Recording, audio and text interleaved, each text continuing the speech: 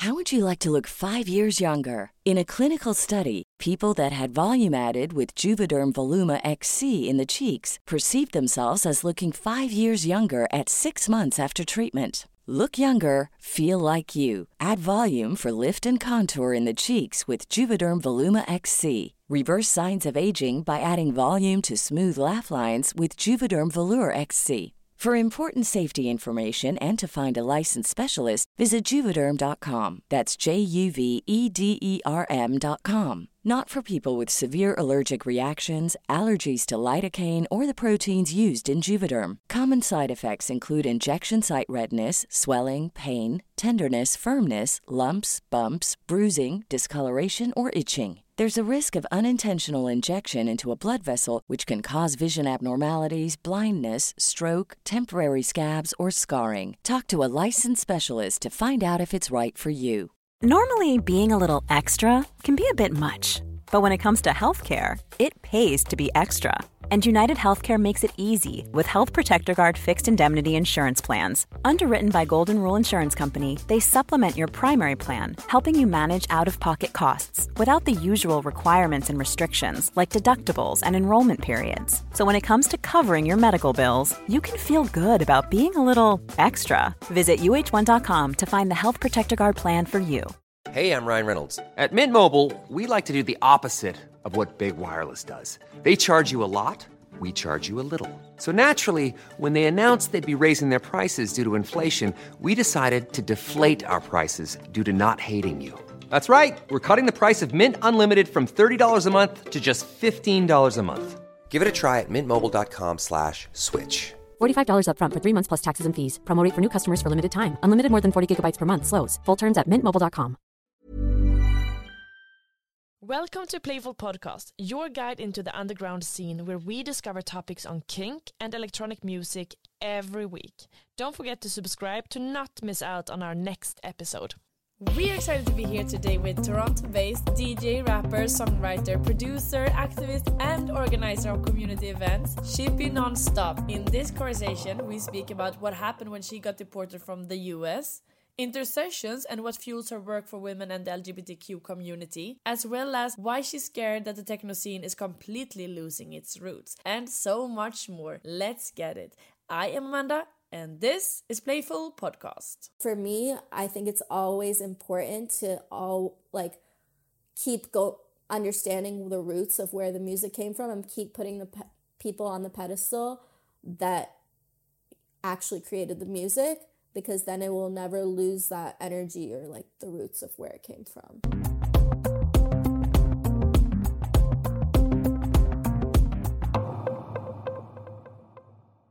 Thank you so much for coming. Hello, I'm so excited to have you here. Thank you for having me. If we would start right in, how would you describe yourself if you were using 3 words?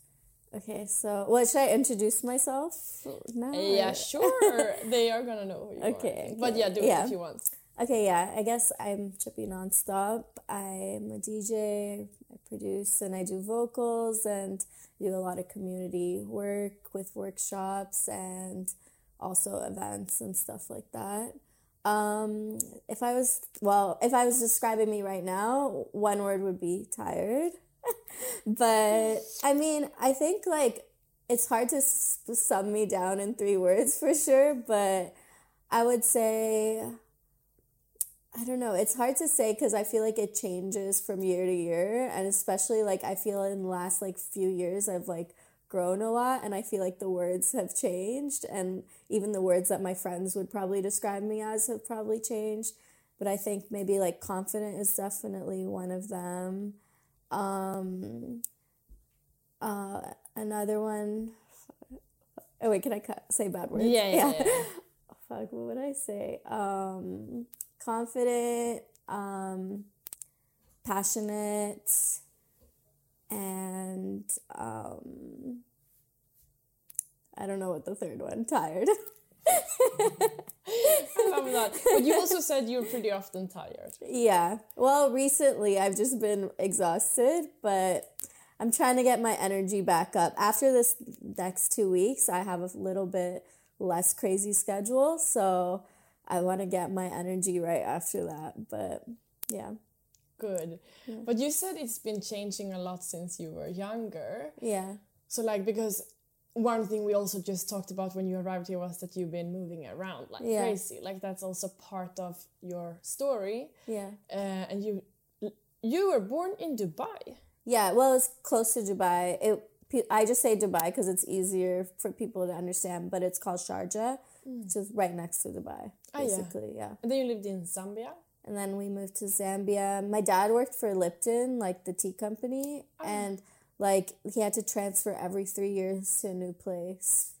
Yeah, and a lot of like people had to do that worked at that company, like Unilever. So he moved. He had to move every 3 years, and then he was getting again transferred to another place in Africa. And my mom was like, I don't want to be in Africa anymore, because there would be like days that like we lived in Zambia, and there would be like days that, you know, like there was a coup d'etat while we were there where the government was being overthrown, and like we couldn't go to school some days.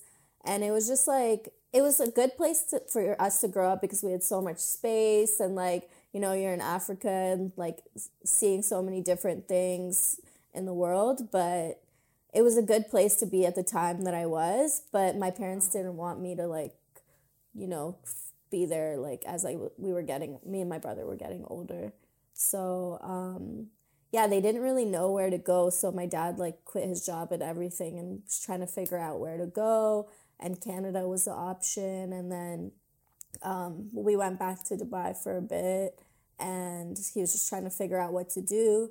And then he got an offer to move to America for his job. So eventually we moved to America, which were my like more formative years, because I moved there when I was around like 10 or 11. Oh, right. Yeah. And then who were you as a teenager? Like I was very creative. Like, I loved like fashion and art and music. I found like I was all very online, like perpetually online. Like I was like MySpace, like famous. And then like later on Tumblr, like I was very online. Like I would chat with everyone online because I moved so much. Like I felt like my community was always like people online because I could stay in touch with people that way. So it was like I always just had internet friends like all growing up because, it was just like a weird thing because when you move so much, it's hard to make friends like in different schools, and everyone has their like childhood friends that they grew up with, and everyone's so close to each other. So I would just have a lot of internet friends that I would always talk to, and I feel like that was that like informed my like life a lot. Yeah. Would you say it also formed your musical expression somehow? Yeah, definitely. I mean, like the way like I feel like I have no borders in my music. Like I feel like that's how how I felt in my life. Like everything kind of just like mixed together. Like I was so inspired by like a lot of Indian music because that's my upbringing, and African music, and then just like all different types of music from all around the world can come together and sound good together, you know. And I always felt like there was no borders in music and no borders in the world in my heart.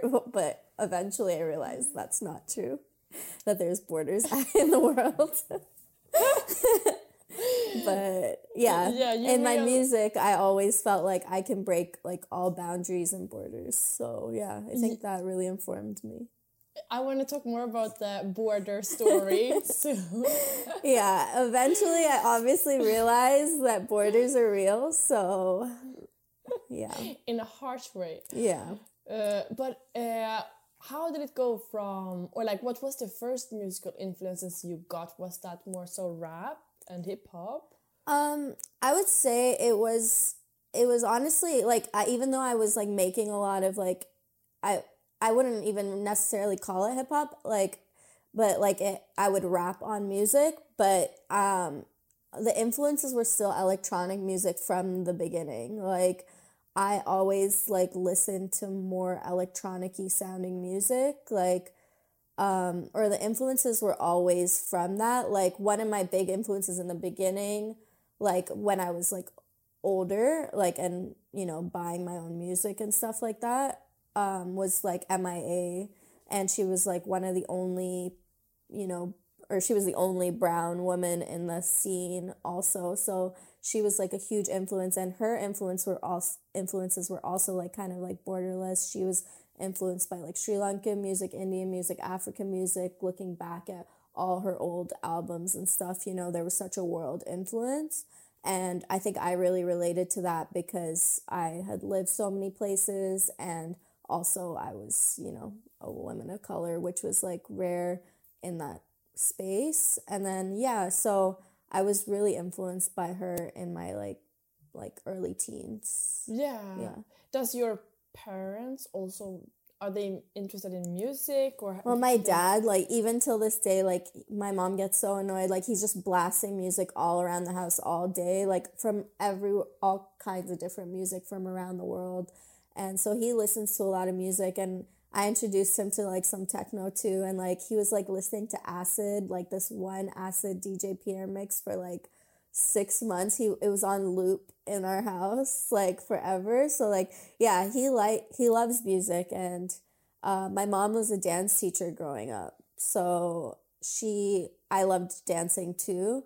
And so I would go to all her like classes, and I would like just sit there and watch, and I would memorize the dances as a kid. And my mom would be like, how did you memorize the whole dance like in your head like that? So yeah, like I grew up around a lot of like music and different things, and all our cultures are like all the cultures I've been around, like Arab, Indian, African cultures, are like the base of it is music, you know, and all celebrations, you know, you play so much music. And yeah, so every situation, music was being played around the house, everywhere. Any events, like all Indian events, like people are singing, dancing, things like that. So yeah, I was around a lot of music. Did you always have somewhat of a self-confidence to do your thing and try new things and like be out there with it? Yeah, I would definitely say so. Like when people would come over like to my parents' house and stuff when we were growing up, like I would be doing little shows and things like that. So yeah, I always had the confidence to just be out there. But it was weird because like at the same time I was also kind of like, I wouldn't say shy, but like kept to myself. Like at school and stuff, I wasn't like out there like talking to people and stuff like that. I was more like in my own world. But then I would go home like and be on the internet and be like talking to people. But yeah, like I wasn't really like very outgoing and stuff at school and things like that. I didn't really feel like belonging in those spaces. But then when I would go to a lot of concerts, a lot of shows, like a lot of festivals, and just meet random people there. But I didn't have like a very like, you know, a friend group at school and stuff. It was mostly like music friends even when I was younger. All right. Yeah. Do you think it was because you knew you were gonna leave them and it would be tough, or? No, not necessarily. I just didn't connect with anyone unless I maybe was around like music stuff, I feel like. Yeah. Like I had one friend in school who was also like obsessed with music, and she would go to like every single concert no matter what genre. And so like she also introduced me to a lot of things, and this was like when I was like 13, 14. So but I left high school when I was 16. And you were in high school in California. In California. Yeah. Okay. Yeah. And then but I left really early. So I had a group of friends that were like into fashion and music that were older than me, and they had gone off and moved to San Francisco, which is also in California, but it was still like far away from where I lived. It was like a 8-hour drive. And I was like, oh, they're leaving, like I want to go too. So I graduated early and went to San Francisco, and I worked at like a magazine, and I was covering music, like, and I was still I was young. Like to go out in America, you have to be 21, right? Yeah. So like, yeah, I was just lying like everywhere, and like on all my like resumes, and like getting jobs at like magazines and getting like free tickets to go to shows because I also didn't have any money to go to shows to like cover them. And I was like I was actually writing for a magazine about music, and then I started writing for like a newspaper about music just so I could get into shows for free. So perfect. Yeah, so this is like when I was like 16, 17. Wow. Yeah. You were just 17. out there. Yeah, I was out. Yeah. And then you moved to LA? Yeah, well, so the Bay Area, like Oakland, San Francisco, is like very culturally diverse, which is like where I also like learned so much about music. Like punks would hang out with ravers, would hang out with people who are making hip hop, like everyone would hang out with each other, and you could go to a rave and there'll be like a punk band playing in the beginning, and then there'll be like a rapper playing later, and then it turns into like a techno rave in the evening, and it would be like in a broken down like haunted mansion looking place that's like abandoned, or like it would be in a parking lot with like abandoned boats, and just like, and it was just like very punk. Like, you know, everything about the Bay Area culture was very punk. Like, even if it was playing electronic music, the energy was punk, you know? Yeah, so, like, I feel like that also, like, influenced me so much. Like, just being, like, you know, fuck the rules, like, you know, fuck, like, feeling, like, be punk, you know, basically. So that informed me a lot. And, yeah, so a lot of my, I feel like, energy and the way I like mix or like play music or think about music also comes from the feeling of like punk culture. Yeah. And that's something people still like today connect a lot with, also the electronic, especially techno part of the scene. But then you moved from LA to Toronto. Oh, yeah, sorry. What happened? Okay, yeah. So then I was like in LA, and while I was in LA, I was mostly songwriting for other people. I wasn't even making that much of my own music because I just needed money, like at this point. And I was in LA, like you kind of just like, you meet people and you kind of just fall into doing whatever the situation is. Like I would be like, I was dancing on stage, like just at a party or whatever. And I met someone who worked for Diplo.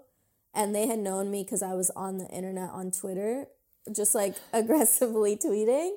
And so they knew me like from online. And then they were like, oh, you know, like come to the studio, like make some songs. Like, and I like didn't even really know how to make, like I had made songs on like GarageBand or whatever at home, but I'm still young at this point. I don't know that much. How old are you at this point? I think maybe like about like 20. Yeah, 19. I'm 31 now, so yeah. But yeah, I had put out music already at this point. Like I had an EP, and it had a song called Kicked Out the Club on it, and it was like the breakthrough song on the project. But yeah, it wasn't like huge or anything, but like it got like a lot of like views on Tumblr and things. But yeah, like people were kind of like taking influences from it, because it was a mix of like a hip-hop record, but all the beats like kind of were pretty electronic, and I like one of the songs was like a Jersey club like vibe, another like a lot of the songs, one of the songs I was like screaming and I had like metal like on it, like it was random, but it made sense. So yeah, it was like a lot of people I think on the internet were like listening to it, but it wasn't getting like mainstream attention or anything. But yeah, like because of that project, I was like getting hit up by a bunch of like random people to get on their songs. And then also there was a producer in LA that wanted to steal like one of the melodies from my songs for one of their bigger artists. Oh. Yeah, and then but the artist actually ended up knowing me. Like, we knew each other because we had, like, partied together or something. And she was like, oh, no, I'm not going to steal from her. Let's fly her out and have her write on the record. So, luckily, it was a person I knew and someone that's an amazing person. So, they're not, like, in the industry anymore, so I don't want to, like, say their name. But, yeah, so, anyway, yeah, I started, like, writing a lot of music for other people, and I kind of stopped making anything for myself. Oh, yeah, okay. Was it good money or? It was okay. It was good money for me, or I thought, but like now when I look back at it, I was getting taken advantage of because I didn't know anything. But yeah, like for me at that time, it was more than I had ever made. So it was good money for me at the time. And then, yeah, I was working in LA for a while, and then basically I got a show in Japan, and I was like, Japan was like one of the places I wanted to go for like ever. And I was like, oh, I'm so excited. Yeah, like I'm dying to go to Japan. I go to a few places in Asia that trip. And then on my way back, I'm entering back to LAX, and I get put into detainment because there's an issue with my visa, which I like didn't know. Like I didn't understand. Like I didn't even understand that I wasn't American fully. No, your parents were still living there? Yeah, my parents still live there. And like, I mean, I knew that I didn't have like an American passport, but I thought like all the paperwork was together enough for me to be able to be in America, you know? But since I moved there, since I lived there since I was 10 years old, like I wasn't in charge of my paperwork, you know what I mean? Yeah. So yeah, when I got into LAX there, I got put into a room and they didn't tell me anything. It was like it was just like a white room with like one little like creaky bed and so like an itchy blanket. And like a prison. Yeah, basically. And there was like a broken TV screen. Like that was all that was in the room. And it wasn't even like a new TV. It was like one of those like really old ones. And it was just like in the corner, like. And they didn't tell you why you were there? At first, they don't tell you anything. So I was sitting in the room and they take away everything from you. Like if I had shoelaces, they take your shoelaces off, because they think you're gonna like hang yourself in the room. And like I had a hoodie, they take the string off the hoodie. They take all your luggage. They took all your credit cards, all your money, all your everything, your phone. You can't tell anyone where you're at or anything. But I did, like, I saw my phone sitting in the hallway, and I, like, went to the bathroom, and I grabbed my phone from the hallway, and then I hid under the blankets, and it was, like, texting. And then Very cheeky. Yeah, but I got in trouble. Oh, no. Like, immediately. They obviously have cameras everywhere. They knew what happened. But I was able to text at least, like, my parents and stuff to say, like, looks like I'm stuck here, you know? And yeah, and then so basically I was in that detainment room for hours, and I was just like I was in the worst space ever in that room. I was like hysterical, crying, like I was like panicking. I didn't know what anything was going on. And then they kept bringing me back and forth from that room to another room to ask me questions. And like my last tweet, like they had seen it. They were like, oh, do you do drugs or anything? And I was like, no. And then they were like, well, that's funny because your last tweet is that you just did acid in Japan. And I was like, oh, it's just my persona. Like, it's not true. I didn't do acid in Japan. And you can't even like drug test for acid. You know, it doesn't come up in your system. So I was like, no, I didn't do any acid in Japan. It's just like a part of my persona. Internet persona. Yeah. And they were like, okay. And they were like younger guys, so they weren't dumb, like, but they were like kind of like trolling me, like pulling up my music videos, like watching them in front of me and like laughing and stuff like that. Yeah. And they were like, yeah, it was horrible. Like humiliating. Yeah, it's like humiliating. And they keep bringing you back and forth, and just to like, I don't know, like torture you basically, like, because they can make a quicker decision, like, you know. They could have told me. So, like, basically what had happened, I got kicked out and banned from America for 10 years. Yeah. Yeah. That's so rough. Like, what the fuck? Yeah. And they could have told me, like, earlier on, like, I think I was there for, like, 72 hours for no reason. Like, they could have told me, like, within the first few hours because they knew that I wasn't going to go back.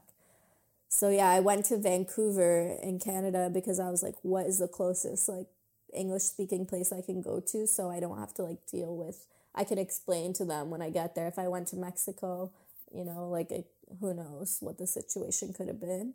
So yeah, I went to Vancouver. All alone too, like suddenly you are kicked out in the most brutal ways. Yeah, and you can't go back to get any of your possessions or anything. You just have to like, whoa. Yeah, you're gone. So raw. Yeah. So, and like even when you're leaving that room, like a policeman walks you like everywhere around the airport. They walk you onto the plane. The policeman has to walk you on the plane, so everyone's staring at you like, who is this criminal?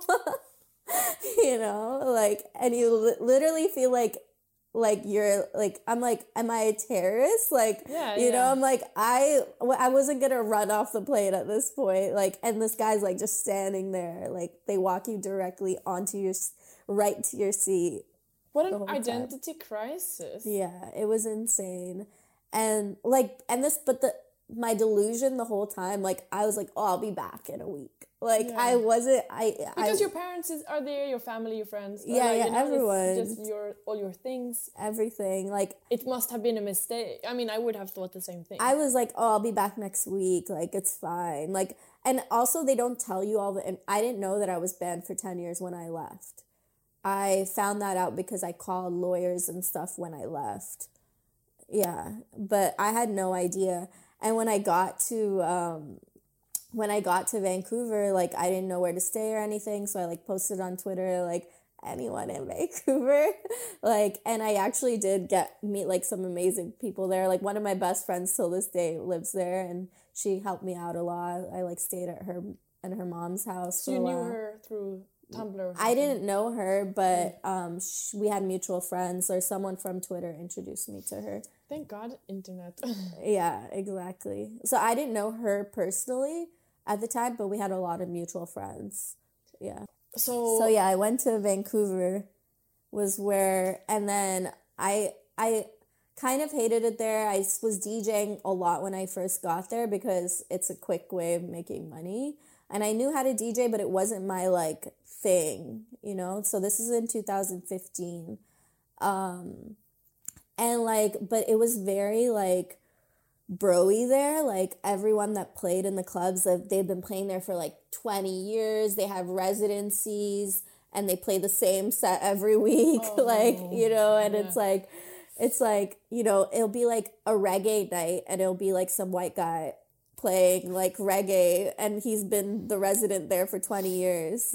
You know, and it's just like, it was very God. Like, it would be like a Beyonce night and some 40-year-old bald guy DJing. I'm like, what is happening here? Oh my God, they were so lazy. Yeah, it was like very like that. So when I got there, I was like, I don't know how long I can be here for.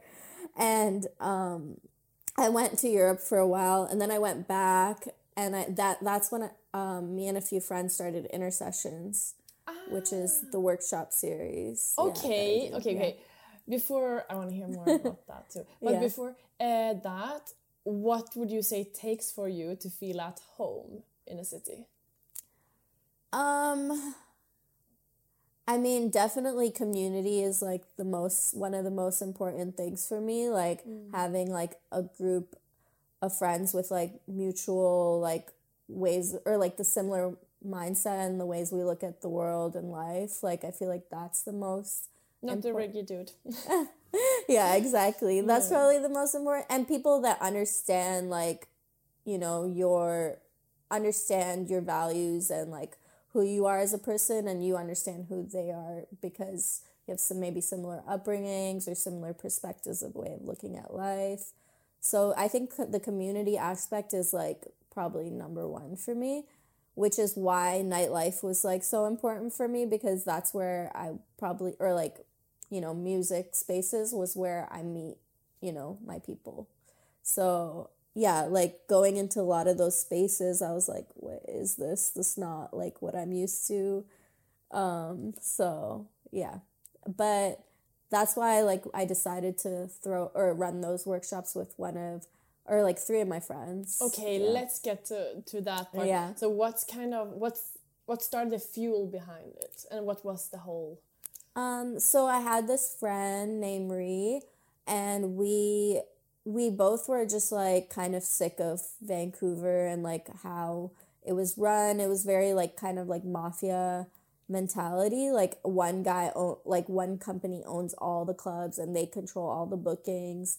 And like if you try to do your own booking, they'll, try to hit up the person and tell them they'll pay them more.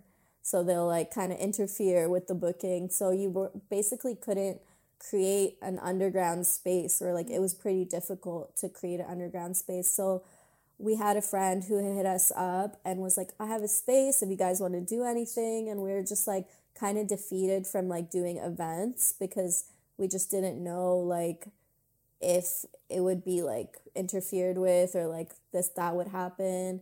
And I was like, yeah, like I want to do something. And it was like a space for like, it was a queer run space for like anything we could do, they would give us.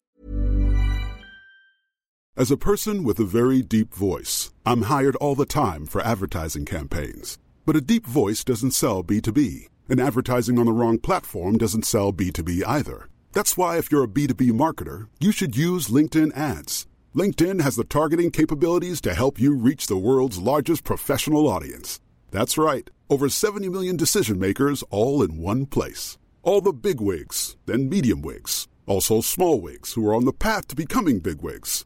Okay, that's enough about wigs. LinkedIn ads allows you to focus on getting your B2B message to the right people. So, does that mean you should use ads on LinkedIn instead of hiring me, the man with the deepest voice in the world?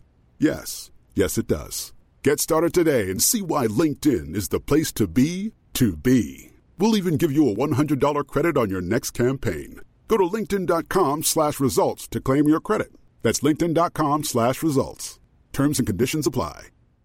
Want to get a chiseled look in the jawline? Sculpt and shape your jawline with added volume from Juvederm Volux XC. Juvederm Volux XC is an injectable gel specifically designed to be robust enough to improve moderate to severe loss of jawline definition. And it is the first and only hyaluronic acid filler approved for the jawline. Add volume to your jawline for a chiseled look with Juvederm Volux XC. For important safety information and to find a licensed specialist, visit juvederm.com. That's JUVEDERM.com. Not for people with severe allergic reactions, allergies to lidocaine, or the proteins used in Juvederm. Common side effects include injection site redness, swelling, pain, tenderness, firmness, lumps, bumps, bruising, discoloration, or itching. There's a risk of unintentional injection into a blood vessel, which can cause vision abnormalities, blindness, stroke, temporary scabs, or scarring. Talk to a licensed specialist to find out if it's right for you. Visit Juvederm.com. That's JUVEDERM.com. The space for free. And I was like, yeah, like I want to do something, but I don't think a party is the right thing. And then I was like, maybe we can do like workshops or panels or something like that. And we kind of were like talking about it. And I don't think I was in a space to like teach people how to DJ yet. So like I had a few friends that were like, oh, we're interested too. Like maybe we can do DJ workshops and we can get more, women, people of color, queer people into this space. So like there's power in numbers and everyone can start like, kind of like pushing and doing our own events. Because if it's only like a few of us just trying to do this, it's not going to work. So yeah, like we created the space, started doing these workshops. And yeah, like it just, even just the first one, the energy was like amazing. Like the diversity of the people and just like the people that were interested. I didn't even know that those people even lived in Vancouver, Yeah. So I was like shocked with the diversity of everyone who was there and the people that I was meeting. And it just excited me for like making a difference in the community. And like now if you go to Vancouver, like there's actually a lot of really cool female DJs and also a lot of queer people that are throwing events there. There's a party called Normie Corp. I don't know, like obviously I'm not taking all credit for what has happen there, but it has been like a really big difference since I was last there.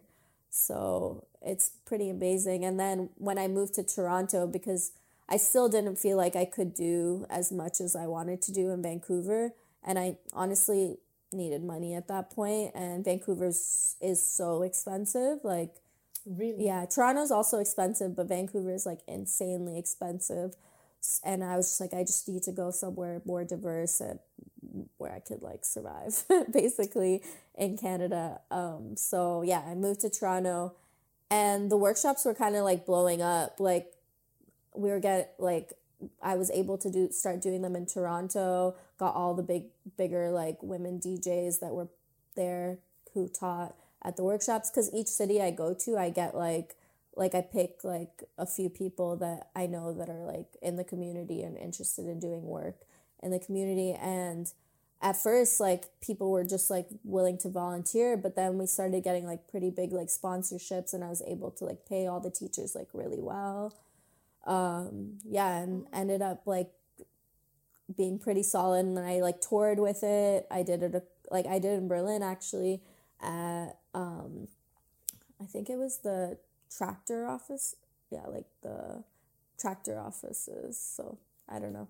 It was like, yeah, so I did in Berlin, I did with SoundCloud, I did with a bunch of different companies, I did in London. So I was able to like tour it and do it everywhere, and the community that it created. You're a freaking force. Yeah. Like, whoa. Yeah, it took a life of its own, honestly. Like, the community it created was insane. Like, and I never like I never felt that like feeling. Like, everyone was just like so grateful and was like, you know, just even like the teachers were like, oh my God, like, you know, I love DJing, but the impact that this is making when I'm able to like teach and like see like the excitement on someone's face, even when they just do one blend, like, sounds like a little thing, but like you're helping someone find their, you know, journey and passion, maybe like impact more people in the world and make a little bit of a difference in the way that they can. Yeah, speaking of like this. Yeah.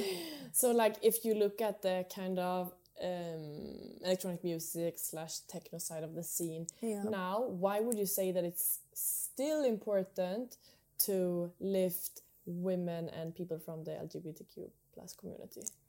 I mean, well, like, starting, I guess, like, from even just like the history of the music that you're playing, you know, the complexity of the music, where it came from, where techno came from, you know, like, a lot of people who take advantage of techno music and make tons and tons of money from techno music don't pay attention to the complexity of where it came from.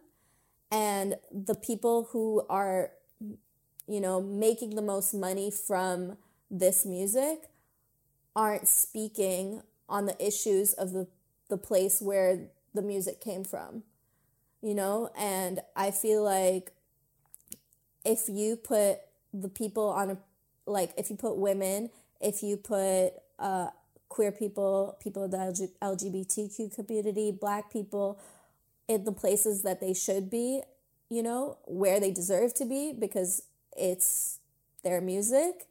If you put them on the pedestal that they deserve to be on, they will speak on behalf of where the music came from, versus it turns into, I mean, don't get me wrong, like, everything obviously is built on capitalism, like, people are gonna make money off of it, but if you put the right people on the pedestal, they will help it have longevity and have a voice for the correct people, you know?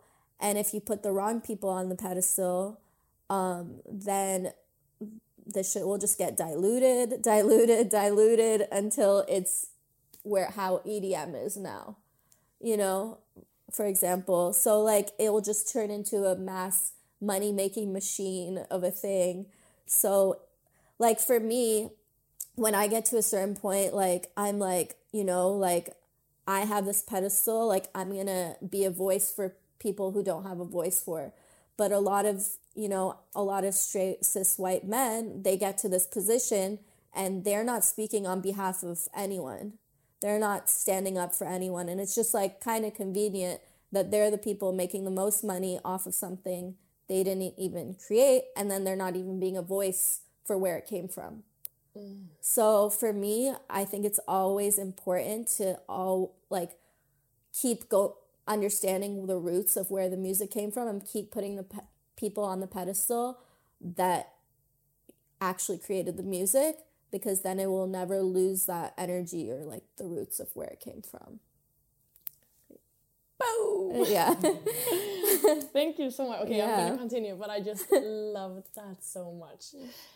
We have now come to the part of the podcast where if you are or want to become a Patreon and support the work that we do, as well as get more juicy material, go to patreon.com/playfulmagazine. In this extra material, Chippy Nonstop speaks about her view on goal setting and how she works with that, as well as how she finds inspiration and the process from start to finish track, and much more. Go to patreon.com/playfulmagazine. Thank you so much for sharing all of this. course. It means so much. And then we were just speaking on, which I was thinking was a little bit of a fun connection to this, because you just said before that you were one of the most hated people in the scene. You were like, I was like, I heard so many nice things about you. You were like, really?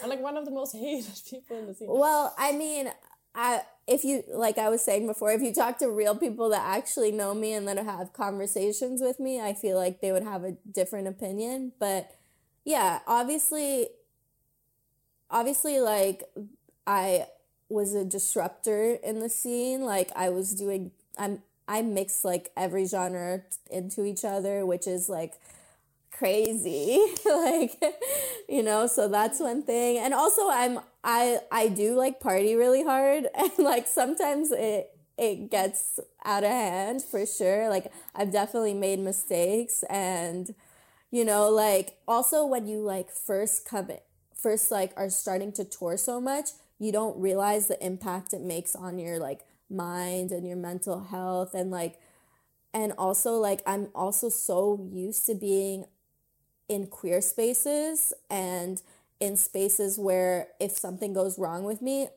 or something's happening, I have a community to help me or take care of me if I'm ever in a situation. So I never, like, before when I was touring, I would, you know, like, if I get too fucked up or whatever, like, I always had someone who had my back, because it was more of like a community feeling. But now that I'm touring in these big spaces, mostly I would say straight, like the audience, mostly I would say white, the community feeling isn't really there. So I only have my own back when I'm in these spaces. So it's taken me a while to come to that realization. So I kind of like, you know, have hit like places where I'm like, oh shit, like I can't drink anymore like I was when I was touring, or like I can't do drugs like when I was touring before or whatever. So I'm trying to find that balance now. But yeah, so obviously I've made mistakes. So there's some hatred that's maybe worthy, but like, there's obviously, like, I think, like, a lot of Black, brown, queer artists in this space are unjustly, like, judged because the way they mix is different, and also the genres and the creativity where they're coming from is not, like, yeah, they come from a different background, and I think a lot of the audience just wants to hear a formula. Yeah, you also mentioned Patrick Mason, LSD, and yeah, it just says something about it.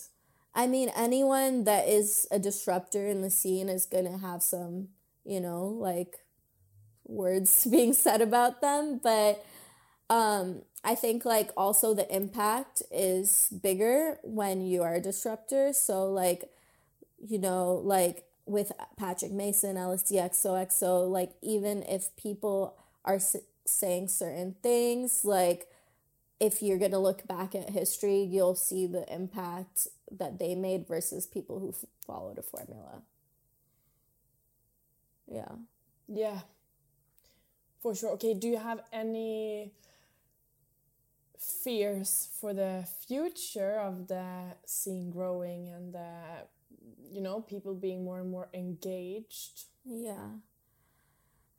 Yeah, I have a fear, like I said, that it will get diluted, and the where it comes from will be forgotten, which is what happens with a lot of things in history, you know? So yeah, I do fear that. Like my goal is just to put like, you know, Black techno artists into spaces that they deserve to be in. And like if I'm getting a pedestal like for the privileges that I do have, then that would be my goal. But yeah, like honestly, it's gonna happen. Like with every industry, it gets to that point. And it's already there. Like even like a few days ago, I was like, oh, am I just like losing a little bit of love for it because it's turned into this machine, and like I don't feel as connected because I'm just going, playing, making the money and leaving. Like I was like, I don't want to lose that feeling. Like so even when I go back home, like I'll throw a free rave like under a bridge, or like I'll play a free party for like an underground event or something like that, or like, you know, we'll do a thing where all the money goes to charity or something like that. And like also with intercessions, I haven't been able to do it as much because I've been so busy. But yeah, like I just don't want to lose that love because the scene takes a life of its own, you know? Yeah. But yeah, like I try to like, you know, realize like what is actually important, and it's like, you know, it's not like making a shitload of money from it and like trying to, but at the end of the day, like you have to survive and the world is expensive. So I have a hard time finding that balance, like between like, oh, I have to tour to survive with like big money, and I also still want the scene to like actually be grounded, you know? Yeah, so it's evolve like a hard, to the, like to its, from its roots up. yeah. So yeah, it's a hard space to be in. Yeah. But I'm just gonna say, because I feel that we have been speaking a lot about your challenges in the scene and how they have shaped you. Yeah. Is there anything you feel that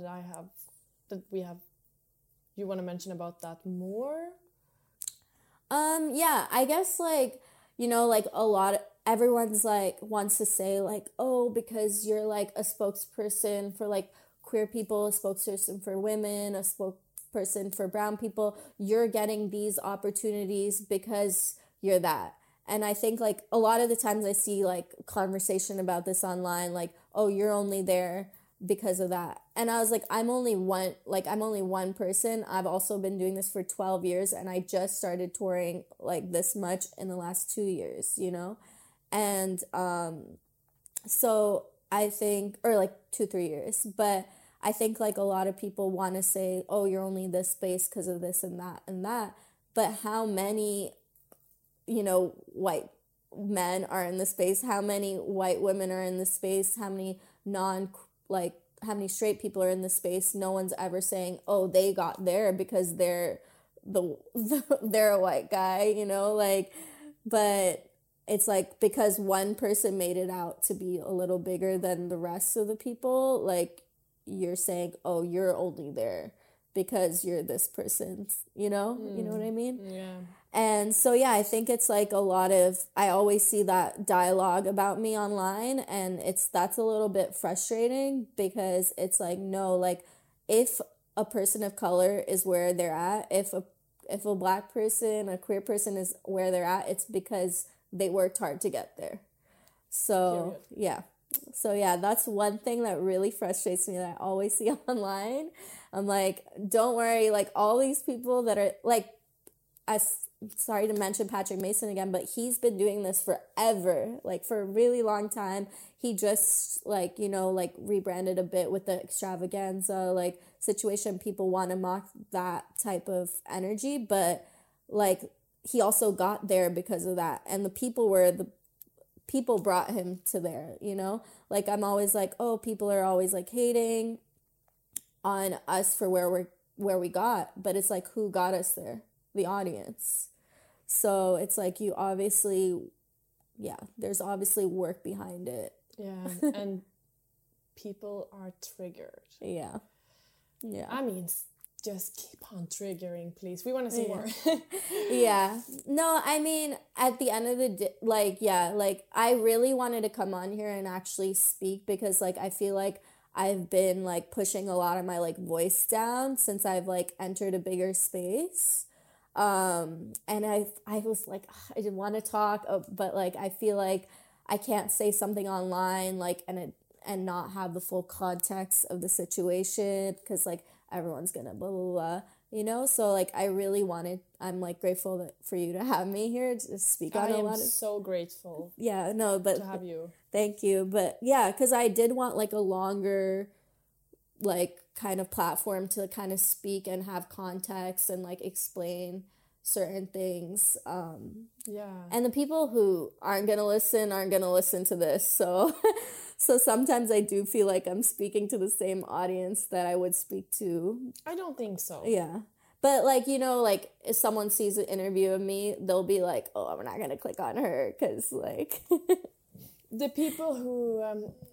no, but I mean, there are still some new people who can still be influenced. Yeah, hopefully. I hope for that. Yeah, me too.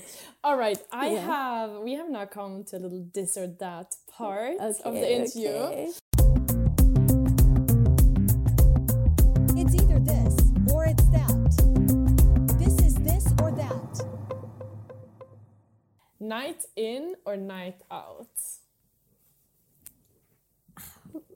That's so hard. I'll say night out. Yeah, I'll say night out. Non-stop. Yeah. Introvert or extrovert?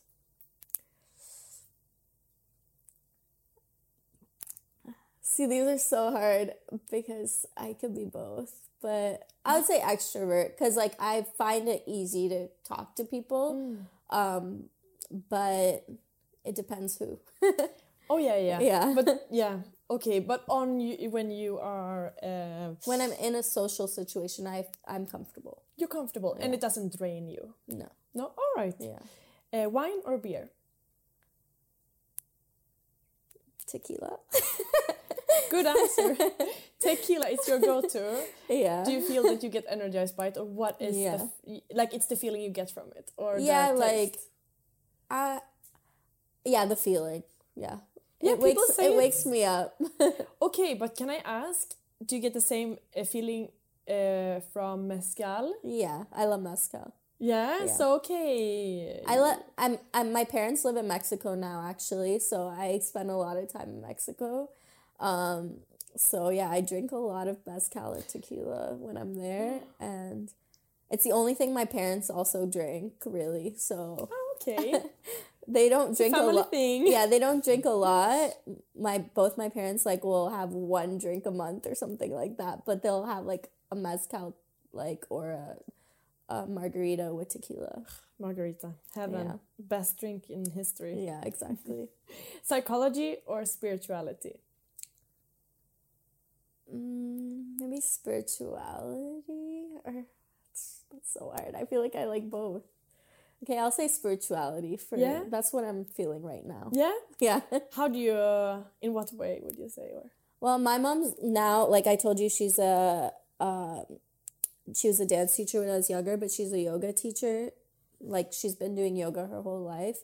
And I think a lot of, like, the things that she passed down to me about, like, your mind are based on spirituality and like finding your inner self and your own calm and within you. So I feel like I live life on that when I'm on the right path. Do you do yoga? I do. Yeah. I used to hate it as a kid, but because my mom did it, and it's like, you hate everything your parents do, you know? But now I love it, and I do it all the time. Like when I can. Yeah. When it's been hard the last few months because I've been touring like aggressively. Yeah. Do you just do some upward facing dog in the hotel room? Yeah, like in the hotel room, I'll just do a few poses. Like I'll try to meditate at least 10 minutes in the morning to like get my energy right and not be in bad moods. Yeah. Okay, great. Yeah. All right. Eminem or Skrillex? Skrillex. Yeah. White. Actually, I played back to back with Skrillex for like. I mean, he plays back to back with a lot of people, but like a few months ago or last year, I was in London and he was DJing this thing, and I hadn't seen him in years but I lived in LA for a long time, and Skrillex and Diplo were like people who'd show up at every party kind of vibe at that point when I was there. So he saw me, and then we ended up playing back to back, like going to his Airbnb, and they had like a slide inside of his Airbnb. There was a literal slide, and this down to the other floor, or where did you come? From upstairs down to downstairs. I love that. And I was with VTSS and him and a few other people, and she actually filmed a video of like me DJing, and she comes like down the slide from behind me, and me and Skrillex are like DJing. Please send it. We need this video. I'll send it. I think it's on TikTok. It's like last year. So fun. Okay, we need that to cut this in the video material. Yeah. All right. White toast or sourdough bread? I love bread, but I think I have white toast right now. So white. No, toast. Oh, toast. I thought you said white toast. I was like, wait, that doesn't make any sense. Well, sourdough. Sourdough, yeah. Okay. Yeah. That is so funny. Yeah, you have good nails everywhere. Like, good nails or bad nails? I'm kidding. Tinder or random meeting in the bar? I don't use Tinder at all. Like, I've never met anyone from Tinder. So probably a random meeting. But also, I'd never random meet either. Like, I feel like I feel like, yeah, I guess I maybe meet at parties and stuff, but it's always like mutual situations. You know someone. Yeah. Yeah, exactly. Yeah, like I've never never. I guess I've hooked up with people randomly at like places, but it's always someone I kind of know. All right. Yeah. Maybe that's your thing. Like you need someone to feel like, you know, like we got common grounds. Yeah, like I feel weird like meeting up with complete randoms I have nothing in common with. Fair enough. Okay, documentary or crap TV? Well, is reality show... That's crap TV. Okay, crap TV. I love reality TV. Yes. I watch so much, it's like embarrassing. Like, I'm watching Love Island right now. Ooh, I didn't, Is it good? Is it worth it? This season is really juicy. Like, the cast is like pretty unhinged. And then there's another show that I was like obsessed with that just finished called Vanderpump Rules. And Vanderpump? Is it the Lisa Vanderpump? Yeah, it's like about the people that used to work at her restaurant. Oh, I heard about this. Some crazy drama just happened because like one of the couples who's been together since the show started, he cheated on his girl that they've been together for like 10 years. He cheated on his girl with her best friend. I just remember Beverly Hills and when there was this waitress. Yeah, she's from Vanderpump. It's this one again going round. But it's a different girl. It's a different girl. Yeah. I thought her again. No. She's a good one now. She's a good one. Okay, cool. Yeah. Yeah, but she looked sweet. I always thought like, maybe she's not aware. Yeah, she wasn't. But it's a really good show. It's so good. It's so. Where do you watch it? Well, I have a subscription for this. Okay. Fair enough. But it's called Hey You, and it has every reality show on it. Okay. Like every single one. But it's like $5 a month. That's so worth it's really cheap. Should exchange my Netflix for that. Honestly, it's amazing. It has every single reality show. Yeah. All right. Okay. Skip the line or wait patiently? Skip the line. Yeah, all right. Sorry. Yeah. I hate waiting in line. I would rather just not go. Yeah. I would leave, like... Or sleep. Yeah. I see.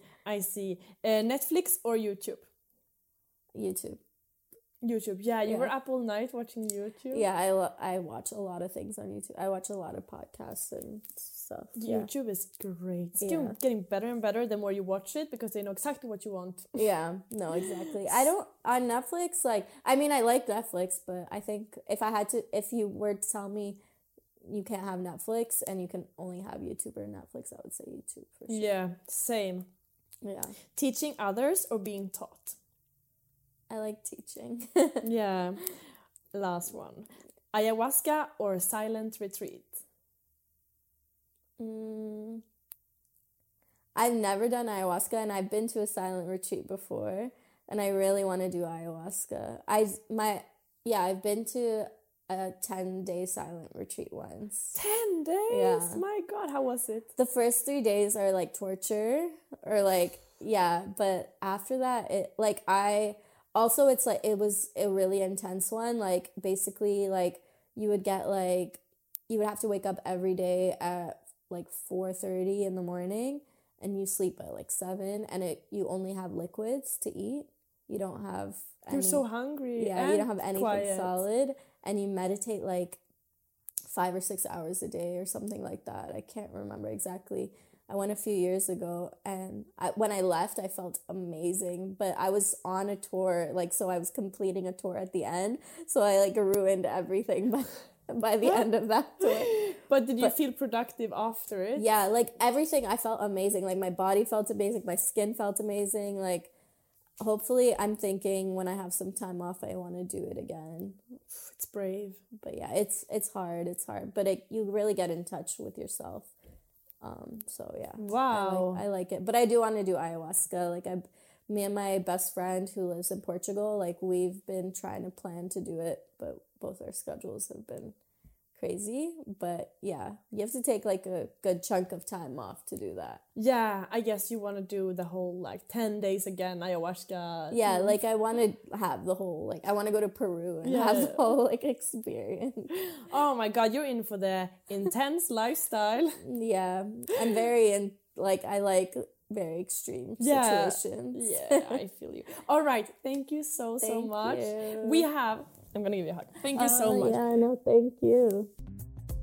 This was it for Playful Podcast this week, but please follow, subscribe, and listen to our next episode. And if you want to have a say about future artists, or even ask your own question to one of our guests, follow us on Instagram and make sure to add your question when we lift our coming guests. Thank you so much for joining, and see you next week. If you're looking for plump lips that last, you need to know about Juvederm lip fillers. With Juvederm Volbella XC and Juvederm Ultra XC, your lip look, whether it's subtle or bold, can last up to 1 full year with optimal treatment and no additional maintenance. Find a licensed specialist and see if it's right for you at Juvederm.com today. That's JUVEDERM.com. Add fullness to lips in adults over 21 with Juvederm Volbella XC or Juvederm Ultra XC. Do not use if you have severe allergies or a history of severe allergic reactions, or if you're allergic to lidocaine or the proteins used in Juvederm. Tell your doctor if you have a history of scarring or taking medicines that decrease the body's immune response or that can prolong bleeding. Common side effects include injection site redness, swelling, pain, tenderness, firmness, lumps, bumps, bruising, discoloration, or itching. As with all fillers, there's a rare risk of unintentional injection into a blood vessel, which can cause vision abnormalities, blindness, stroke, temporary scabs, or scarring. For full, important safety information, visit Juvederm.com.